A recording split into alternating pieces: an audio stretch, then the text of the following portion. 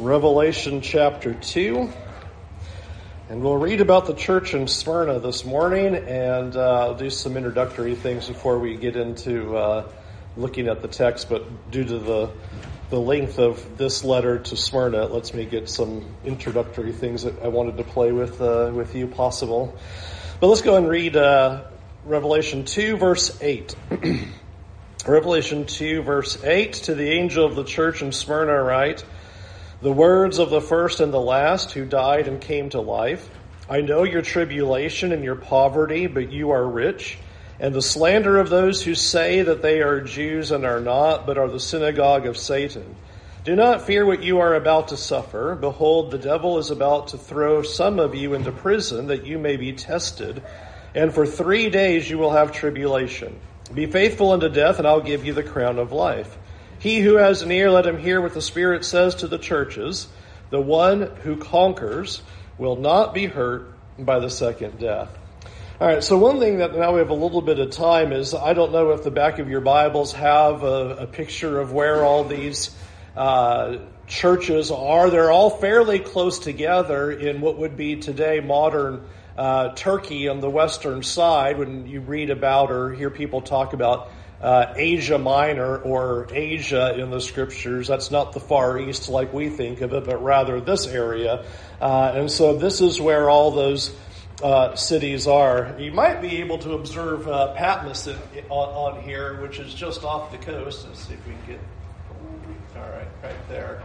So he's not far away from all of that when you have messengers who would be getting this letter and then being distributing it to the various 7 churches. And a unique situation that you don't have a letter particularly to each church, but it looks like everybody got to read each other's mail on this one, right? I mean, you even saw that in our reading when it says, here, he who has an ear to hear, let him hear what the Spirit says to the churches. Like everybody's getting to read what everybody's going through right now in all of this.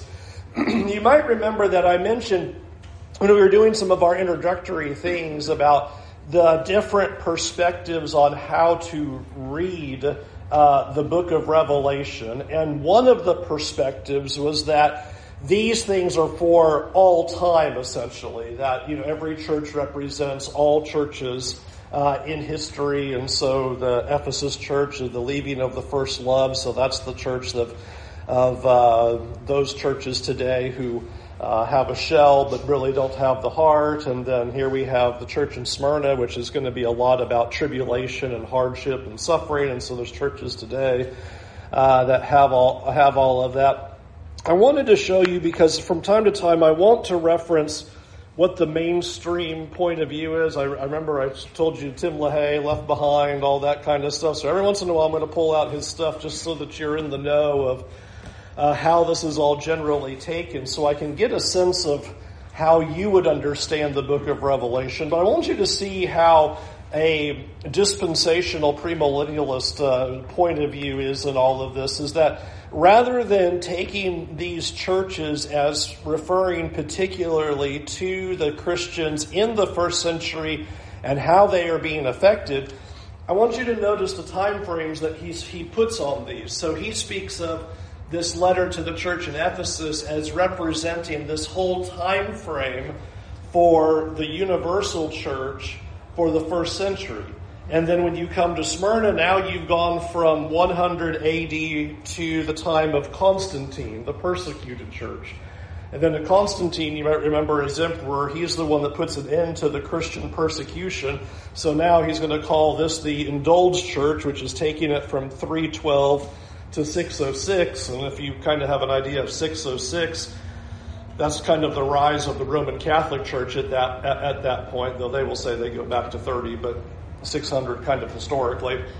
So then he says Thyatira represents from 606 all the way to the time of the tribulation. I found these interesting, is that at this point everything has a front time marker but is still going on. So Thyatira 606 to still now, 1520 for Sardis, still going now, Philadelphia 1750 to now, and then Laodicea from 1900 to the tribulation. All right, what do you think of that? Okay. That's funny. And he's not the only one. I scoured through some commentaries, and there's a couple other people that did similarly in this idea of this idealistic, it represents for all time. One thing I want you to see is, so by the time you get to the end of chapter 3, you're taking Revelation to modern times, which I think is certainly the goal of this, is to make this book written directly to us rather than directly to the first century and then having application to us. But how would you deal with that? Somebody goes, no, this is how you're supposed to read. How you're supposed to read this. This really smart guy, Tim LaHaye, who wrote all these books and is really popular, and says right on here he's sold over 300,000 of these. Says these things, Janet. Okay, we there's a reason we stood in the first 3 verses in our first class for a really long time. Things that must soon take place. How are we doing with this mentality? We have, 4 timelines that haven't even been completed yet, because they would say the tribulation nor the rapture have happened yet. So 4 that still haven't even taken place. And if you're going to hold it must soon take place, then only the first one was going to soon take place. Ephesus till 100 AD. Everything else was after their lifetimes. What else? How else would you consider this?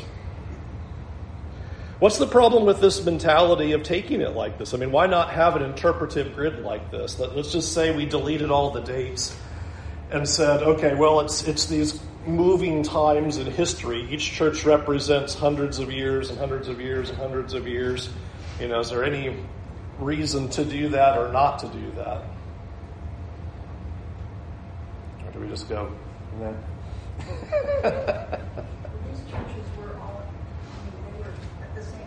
Okay. Yeah, one of them when you read, as we just read, do you get a sense as a natural interpretation this? Would you read this and go, oh, well, clearly the second church is not referring to the people who were alive when they got the letter. And the third church is not referring to the people who are alive that got the letter, or the fourth, or the fifth, or the sixth, or the seventh. I have a hard time thinking the church in Smyrna read this and went, well, this is for 300 years later. I'm not sure that would be your most natural interpretation of the book. It seems to me you have to really jam this in and force this to read this way. And I don't know that anybody in the first century would have got these letters and went, oh yeah, this is definitely talking about 1900 to the tribulation. I am sure they sat down and, here they are in 95 AD, 70 AD, next generation, 150 AD, and they're like, yeah, don't worry about Church of Laodicea, 1900s, definitely. I mean, how would you do that? How would you have an interpretation that anybody would have understood that? Charlotte? All the letters, or most of the letters that were written in the New Testament talk about persecution right? And maybe not tribulation or rapture. Yes. Rapture's not even in there. No. But all of these churches, as they were established, had problems like that. Yes. Isn't there a problem when your interpretation only works backward in time and not forward in time? I mean, you have to think about that. It's all well and good to stand here in 2022 and go, oh yeah, that's the 1900s. But who in the first century was reading that and going, yeah, that's the 1900s? Your interpretation has to work both directions. The people who received it have to be able to understand it pointing forward just as well as we stand over here and can read it and see it going backward. You can't have it where it's like, oh yeah, well, don't worry about that. That's 3,000 years later. Well, who would have understood that? Who would have grasped that? Nobody would have. Evan Gibson with that. Well, there's a certain arrogance of presentism in this. Right? Yes. Somehow we are at the end of this. Yes. That, as a historian, just strikes me as maddening.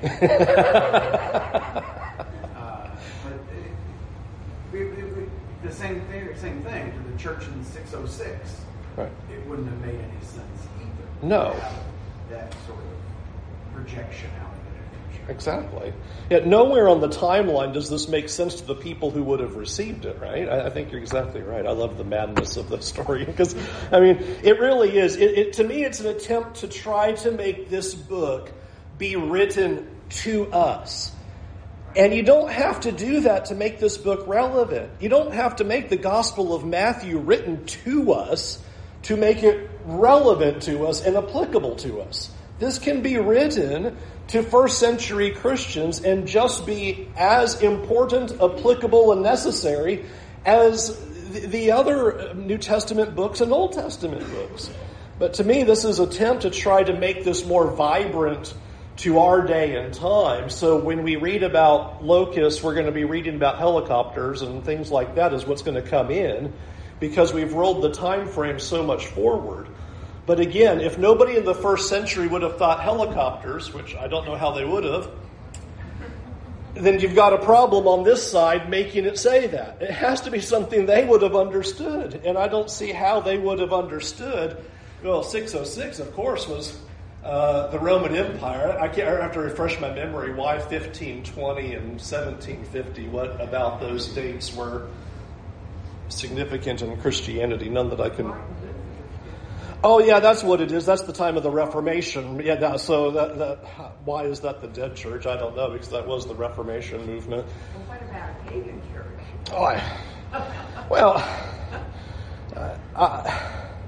I mean, it's almost attempting to try to suggest, like you were pointing out, like the first century didn't have persecution, and the persecuted church starts at 100. And then, it's the indulged church in the 300s. Oh, it's the indulged church all the time. So I don't see the breakdowns. Julie, did you have something before that? I just want to say it real simple. I mean, I would just tell them that I have a problem with pronoun usage then. If it's written in the second person, then I would expect the third. Right. We're talking about that, it would be they and them instead of you. Again, he doesn't trust the churches and what they were going through at that present time, which we'll see in this letter as well. Right. So, and I asked everybody at the beginning of our study, and I'll keep saying it over and over again as we go through it, is just to try to put yourself in the first century audience, getting this book, and what would have been the most natural explanation or interpretation or understanding when you read these messages or symbols or teachings, what would have been the most logical way you would have read it, and to keep to that. And to me, that doesn't fit. I just don't see anybody at all the time. And it's to me a little bit of a historical arrogance to stand out here and look backward and go, oh, see, I can do all those things. But that's the same games that are played, like if you've read any of those other prophetic books that come along that get shoved in the Walmarts and like, oh, well, it was talking about the fall of the Twin Towers in 2001. You think anybody in the first century or second century would have read that and go, yeah, I don't have anything to worry about. One day it's going to be New York City. Are you kidding? I mean, you have to be able to have a forward look and a backward look that reconcile. And if they can't see those things, and it's one thing to not get the precision, but to think that they were supposed to have some kind of grasp of that way down the road just doesn't work. And to me, that's what is the problem with this. So in prepping for this, I was absolutely surprised to pull this open and just see all these headers. I know you can't see this from back there, but the persecuted church, AD 100 to 312. So just I was like, wow, I got to put that on the chart so you can see all that. But anyway, there it is right there. So, Mr. Revelation Scholar. All right. Any questions about that before we now actually get to study what the Word of God says rather than these ideas, Muriel? I was just going to suggest that if this were true, that the Scripture would have indicated, and give us some idea that it was for the future. I would think so. I would think there'd be some kind of, and then after that, because the prophets know how to do that. Like Joel that we just recently did in our Wednesday class. And after these days, okay, there's my trigger that we're rolling forward to things. You don't have that here. You have John being told, write to these 7 churches and tell them these things. And there's nothing there indicating some kind of future idea. Dennis? Now, I know it's kind of a stretch, but most of this is. But couldn't the pagans be like the Moors whenever they came into over? They're not pagans, you know, per se, but maybe the Christian church, in fact, would worship Muhammad. Sure. Like this. Yeah, I think it's the plunging of the Dark Ages and the rise of the Roman Catholic Church is that 606 marker is looking at right there. But again, if you get to stand in 2022 and pick and choose your historical reference points, you know, that's really dangerous. That's really, really dangerous. And I think that's a big problem. So again, this has to work to the people who are hearing this. Stan? The whole purpose of the book is outcome driven. And so if they're looking at this and say, well, John, why are you wasting our time? Exactly. Yeah, what a waste of time, right? Here the saints under the altar crying out, how long? Well, I don't know. It's going to be a real long time. You know, things that still haven't happened yet. What kind of answer is that? So anyway, I wanted to show you one of the mainstream ideas that I don't think works to the book of Revelation, but these are the things that cause confusion. And these are the things that trouble me about how often the book of Revelation is presented, is let's try to make the book as complicated as possible rather than trying to figure out, you know, what would have been a very clear and simple way to understand what God said instead of trying to create these monster time frames that we have here. All right, well, let's get back into the text. Revelation 2, verses 8 through 11, as we just read before we got into the sideline here. I guess I can leave the map up for you if you want a map. You can have a map. So a number of different things to look at. We've noted that there's a structure to these letters that is repeated. So you get a self-description of Jesus. You get the good works the church was doing. You get the bad things that they were doing, the changes that need to be made. And then the final outcome is usually the framework of these letters. So you pick where you want to go. You want to talk about self-description, the good, the bad, the ugly, the change, or the finale. Got lots of things to look at. So doors open to you. Where do you want to go? Charlotte? Jesus emphasizes his resurrection again. Okay. Letter. All right. Where do you see that in this? Was dead and came to life. Okay. So verse 8.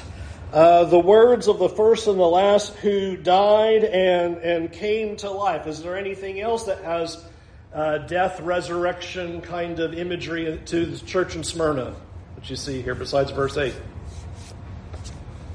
Yep. Okay. He's gone through that. Okay. Yeah, so he talks about suffering here. Any other death, resurrection terminology in this letter? Okay, so we've got receiving a crown of life in verse 10. What else? Be bold in your answers. Okay, we've got the second death at the end of verse 11. And one who conquers. We got and faithful unto death. There's a lot of death to life in this one. So what do you think that's telling the church in Smyrna? Yeah, when it starts talking in here about what you're going to experience, this isn't just, things are going to get a little hard. It is interesting that you have who died and came to life. Be faithful unto death. I'll give you the crown of life. The one who conquers will not be hurt by the second death. There's a lot of emphasis in a very short letter about death and life going on. So there's a severity to what is being said to the church in Smyrna that wasn't said to the church in Ephesus that I think is interesting. Not a lot of time for it, but the church in Smyrna, the church with the city of Smyrna is a very important city. To us, these are just names of cities.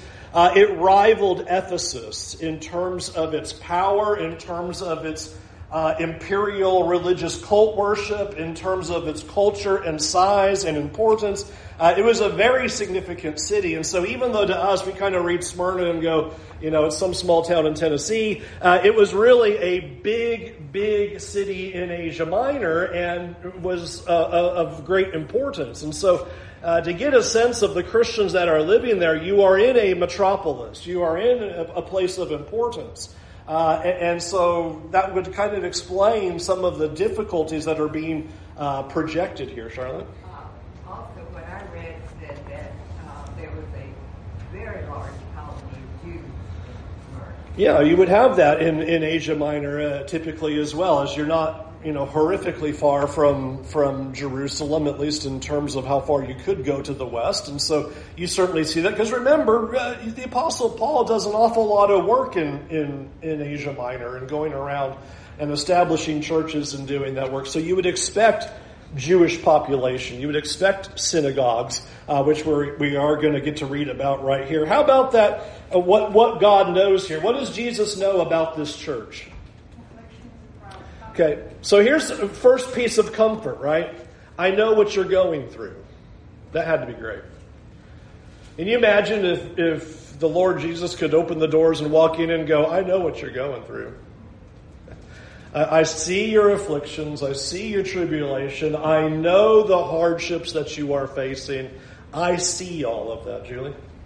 And it's not just that they were poor. It says that they were rich. So Yep. that would have been extremely encouraging because in my commentary, the word poverty there was complete destitution. Yep. I can't read the Greek word there. But they literally had 0 possessions. Yeah. So they were destitute completely. They were under intense persecution, being blasphemed by the Jewish population, Charlotte pointed out. And yet, what were they going through? They were extremely poor physically. Yeah. But he says, no, you're rich. Yeah. And that would have been such an encouragement for them to hear that. Absolutely. And think about what would be the reasoning for the poverty that this would be brought up. Do you think that the Christians are being told that they are impoverished because, you bought one too many chariots, you got yourself, kind of in hock there, and the economy went sideways, and I know that you're in poverty now? Why do you think the poverty? Because of their faith, right? They're suffering and losing possessions because of their faith. David?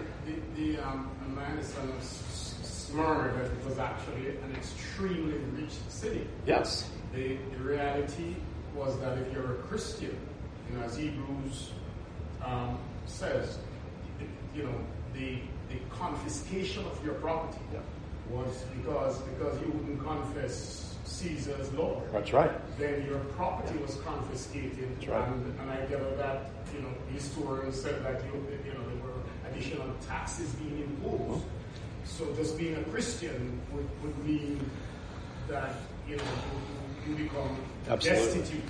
And it's one of the hardest things for us in 21st century America to get our minds around. It's just kind of no way for us to get there. There was not an idea of the separation of church and state. Those two were bound together significantly. So to go to your publics required pagan worship. To buy your meat required pagan worship. To purchase things required pagan worship. It was bound together in a way that we don't understand, because our world just, the car dealer's over there, and the Publix is over there, and the church is over there, and everything was pulled apart. But there, everything's jammed together. Everything is in a forum, and it's all just jammed in that place, and that's the marketplace of everything. And I love, it was very insightful to be a part of the trip I got to take this summer, because they're all just right there next door to each other as you're walking, and it's like, okay, this shop's got this, and there's the idol right there where the worship and the altars were, right? Yeah, you pick up your food, and there's the altar sitting right there. It's all just shoved together. So poverty would come if you're not willing to participate in pagan worship or in emperor worship. Well, and I'm reading on this, when Domitian put out the edict for, to worship them, the Jews were exempted from that. They were. And so, and they didn't want the Christians coming in. They've got it made. Right. They can continue with everything. There's a connection between them and Christians. Yep. They don't want that to be there, so they're going to suppress the Christians as much as possible. That's right. Yeah, the Jews are not going to be helpful at all. In fact, you'll notice the text gives that, doesn't it? Look at verse 9. Who's slandering them? Who's causing them problems? People who say they are Jews, but are not. And then what are they described as? A synagogue of Satan.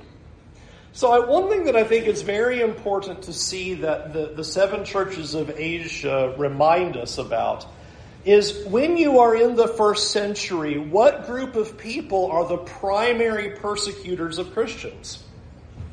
The Jews are, not the Romans. The Jews are. Who's chasing Paul all over the countryside? Not the Romans, the Jews. The Romans are rarely an issue. It is usually Paul goes into a synagogue, gets in trouble in the synagogue, gets thrown out of the synagogue, gets beaten for preaching what he preached in the synagogue, goes into the next city, rinse and repeat. The same thing happens over and over and over again. The Roman Empire is not particularly a problem in the first century. That is gradually happening. It is beginning to take place. It will intensify into the second and the third centuries. But in the first century, when you read this right here, who's troubling them?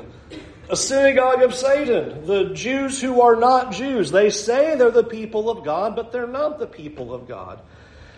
I think that's an important lens to maintain when you read the book of Revelation, is don't forget who's causing Christians problems in the first century. And don't overlook these lines that say, the Jews are the ones who are causing you trouble.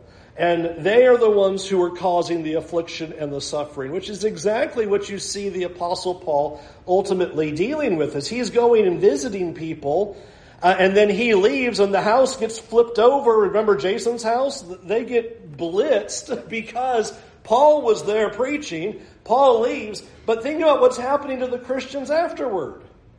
Because they're still running around proclaiming what Paul proclaimed. And I think that's what you're seeing here. I think is important. Mike? It's just, verse 10 is such a powerful verse because, it's going to get worse. Yes. Yes. So do not fear what you're about to suffer. So if it's bad right now, there's around the corner it's going to get worse. But, the ringing true of being faithful unto death and given the crown of life is that being able to separate yourself from your physical environment, to really understand that and believe that and stay true to that. What a challenge. Yes, absolutely. Especially you can imagine what a great temptation it is to just cave in surface level to make your life easier, to alleviate the suffering, to make it so you're not so impoverished, to do whatever it takes to kind of make it not so bad. And I think that's important to see, especially notice while comforting, not comforting, he says, I know your tribulations and your afflictions. But then he goes on and just says, and don't fear what you're about to suffer. Not what you've already suffered. More's coming. It's been terrible for you. Don't worry. More's coming. It's going to be terrible going forward too. Julie? And it's important, when we Jews, that we cannot forget who's in control here. That's right. The Jews are the puppets of the devil because they are called the synagogue of Satan. Right. And then in verse 10, like Michael pointed out, the devil is about to throw in. So we need to understand that these people are just workers for the devil. That's right. Extremely powerful. And we know that he's even trying to devour us today. I think that's really important to see. As much as verse 9 zeroes in on the slander of those that are saying they are Jews that are not, they're a synagogue of Satan, notice who's ultimately behind the suffering and the hardships and the tribulation that they're going through. Verse 10, the devil. Now that's really important. I want you to keep this lens in your mind, because there's a reason then why we need to talk about the devil in chapter 20. Because we're seeing that he is the big problem here.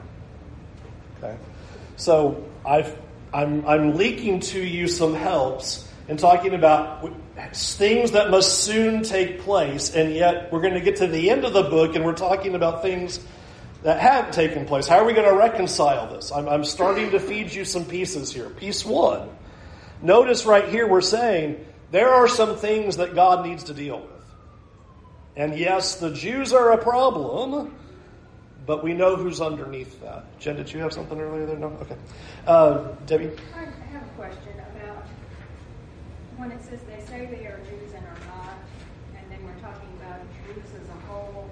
What's the difference there? Is that a subgroup of people that are... Yeah, I think that when this reads Jews, that they're saying, we're the true people of God. And he's going, yeah, they claim to be the true people of God, lineage, Jewish, but they're not. They're not, which makes sense. If you're really the people of God, are you going around killing other people? No. Okay. I mean, we can just kind of put a baseline right there. It's kind of, are you supposed to go around causing everybody to be suffer and go persecute them and give them difficulty? No. So he's saying, they think they're standing on the words of the law of Moses by what they do to you. Because you know what they're doing. It's what Jesus and the apostles experienced. You're blaspheming. And he goes, no. They're not real. They're not really my people. So this just basically means the Jews in general. Yes, but as they claim themselves to be the people of God. Because obviously, it's not that they are Jews physically, but not really Jews physically. They are Jews physically, but I think more in terms of that spiritual remnant of God's people. Well, I'm sort of picturing like some sort of a subgroup or something that's a sect or something that then particularly then reaches to the Christian. Yeah, no, I look at it like this way. They're going, hey, we're the Jews. We're the real people of God. And God's over here going, yeah, they're the Jews, but they're not really. They're not really the people of God. They say that, but they're not that. Mike? And then the foundation of it all is this is no different than Satan had asked you to sift you like wheat, and God has given them that. Yeah, absolutely. Absolutely. Charlotte? I was just going to say the letters of Paul, practically all those churches he mentions Jews bringing in some of the Old Testament, particularly Romans and Colossians. Yeah, and they're the troublemakers. Again, I think that's important to see in the book. The book of Revelation, to some degree, already that we've barely got going, has to deal with the Jews being a problem to Christians and must deal with the devil who is ultimately behind all of this. This book has to deal with that because it's putting it forward as they're the troublemakers. And as it's not specified here directly, but I think implied because you brought it out when it's talking about knowing their poverty and what we're going to see later on about emperor worship and pagan worship and things like that. Certainly there's got to be some dealing with the Roman Empire and what they're doing to the Christians. That's going to be very clear in the book as well, that they're also part of the problem. So that makes a lot of sense to already kind of get a sense of, we can get a framework of why the book of Revelation is going to deal with a lot of this judgment imagery on varying groups of people, because these are the varying groups of people that are persecuting the real people of God, which is how the prophets talked, right? I mean, the prophets would say, okay, pick any of the prophets, pick any of them. All right, we're judging Jerusalem. But I'm also judging the Babylonians because they came in and did this to you and they caused you suffering and pain, or they went too far, or they did this and they did that. So you always have God going, yeah, I'm dealing with this group. I'm going to deal with them for what they did. I'm going to deal with them for what they did. I'm going to deal with them for what they did. And this we already saw. Remember the first 3 verses. This is a book of prophecy, right? We understand this to be a book of prophecy. And so it's talking about those kinds of things. So I hope that'll be I'm going to try to give you these pieces along the way as we go, which will help kind of give you a sense of how I see things. But to me, again, it's a natural reading of the book. We have a synagogue of Satan. We have people who are claiming to be Jews that are not. So clearly, that issue of what you see in the first century of Christians being persecuted by the Jews ultimately needs to be dealt with, which, you remember, Jesus ran around saying that. We're going to get there eventually in the Gospel of Matthew, but Jesus is going to walk around telling them, hey, your house is empty, God's not with you, and he's going to destroy the temple because of that. So it makes sense to have prophecy saying, yeah, we got to deal with them because they're persecuting God's people rather than repenting. Okay, what else, Jess? I'm just trying to think how painful this might have been for many of the first century Christians, because they themselves are coming out of those synagogues. Absolutely. So to understand this is a personal thing, they are people who are leaving that faith and would identify themselves culturally, historically as Jews, ethnically as Jews, who are now Christians in faith, and they're being punished by the people they've come out from. Absolutely. And something that I think we have a hard time understanding as well, because we've become such a culture of independence that, can you imagine that this is your culture, your family, your social connections, your group. This is and you're hearing these words, because to us you go like, judgment's coming on America. Fine, I'll sit in my house and watch Netflix. Whatever. Bring it down. Well, imagine a closer family social unit that existed at that day and time, and to say, they're the ones persecuting you. They're the ones causing you problems, and a judgment has to come. So I think that's a really important observation with that, Janet. This whole section goes against the thinking that God wants us all to be prosperous. Sure. Right. Especially because, it's not, everything's going to be fine. One of the messages you're going to see repeated in the book of Revelation is, I know that you're suffering now, and it's not going to get any better. But in a strange way, isn't that comforting in one way to know? I'm better off if I know it's coming. It's like going to the dentist. I can brace myself. I know this is not going to be pleasant. I will grip the handlebars and get through my hour and get out of there, kind of thing. It's not going to get any better. So there can be a little bit of mentality of, listen, I know what you're going through. I know what they're saying about you. I know what you're experiencing, and there's going to be more. So get ready. And again, the New Testament, not only the book of Revelation, but you get to 1 Corinthians 7, the Apostle Paul's talking about there's these difficulties that are going to come to such a degree at that time. He's even reminding people might be better not to marry because it's going to get really, really bad. Things are starting to come down on the Christians. And so there's preparation being given here. Get ready. It's going to get hard. It's going to be difficult. There's going to be more suffering to come. It's not going to be easy.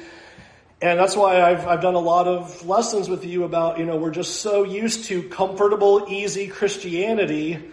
And we're not used to being Christians when you have to suffer or lose your property or lose your stuff or go through all of that when the government says don't do it, and to be willing to go, well, I'm going to do it anyway. We're not used to that world. We've been having it easy. Thank God. I'm glad we've had it easy.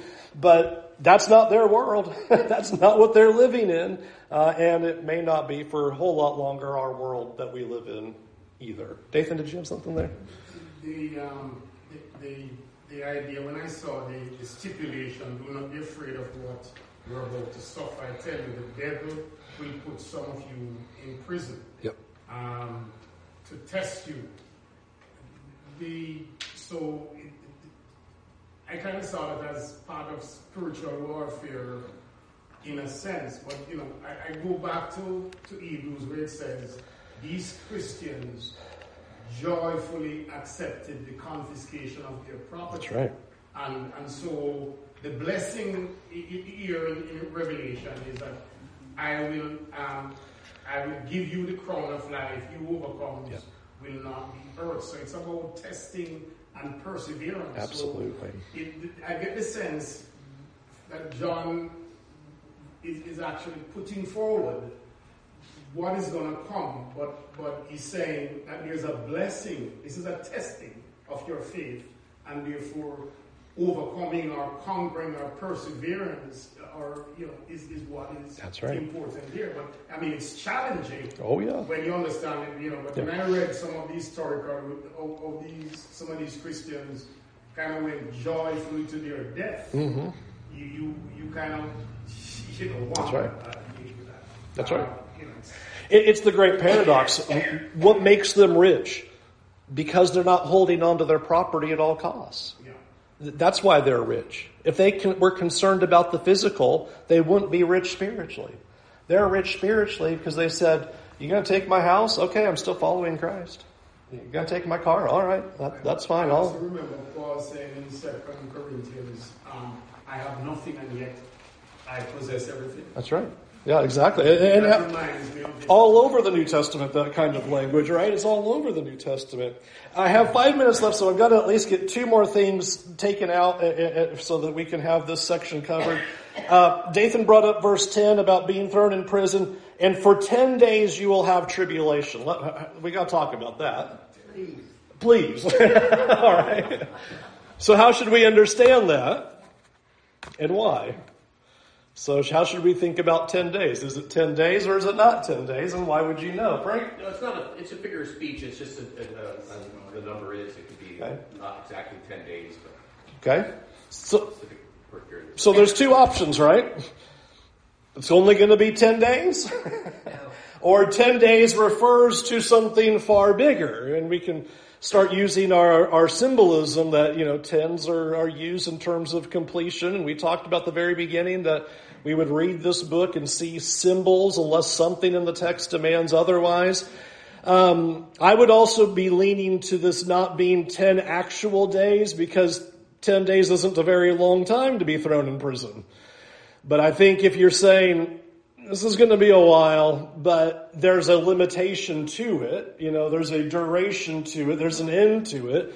And that's the way I look at what the 10 days is referring to is, yes, you've had a lot of suffering. You're going to be thrown into the prison. You're going to have this testing. The tribulation's going to last for 10 days. So take that as it's going to be significant, but it's not going to be a super long time. He didn't call it 10 years. He didn't call it 1,000 years. He didn't call it 500 years. He called it 10 days. So you're going to have some time of tribulation, but ultimately a short-lived idea of what you're going to go through. So you've been in a lot. There's going to be more, but don't think there's not an end to what's coming at you. That's how I would understand using that terminology there. Julie, did you have something there? No? Julie? No? Okay. Anything with the 10 days? Before I do one more, then we might have time for something else. Yeah, good. Affliction doesn't necessarily mean death. No, it doesn't. And I think it's talking about their suffering, that there's going to be more suffering ahead. That's going to lead potentially for some to die, be faithful unto death. But that brings in the other one, verse 11, will not be hurt by the second death. What's the second death, and how do you know? Hell, how do you know? Well, that should tell us though. Okay, well that's fair. If you've jumped ahead to Revelation 20, it talks about first deaths and second deaths. So what would you suppose would be your first death? Your physical death. So what other, when you say a second death, what other, well, maybe I'll back it up this way. First death, your physical death, but what's being separated?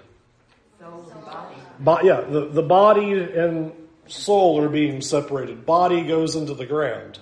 Second death, what's being separated? You're separated from God. You and God. Okay, so I think that's the idea here is to say the one who conquers will not be hurt by the second death. Notice he didn't say you won't be hurt by the first death. That would have been nice. I would have liked it to say not hurt by the first and the second. No, if you're willing to go through the first, you won't be hurt by the second. That's the idea. This thing is filled with death, resurrection imagery. Be willing to be faithful to death. And we're going to say this probably with every church. Faithful to death does not mean living till you're 95 and being faithful for 95 years, though great, true.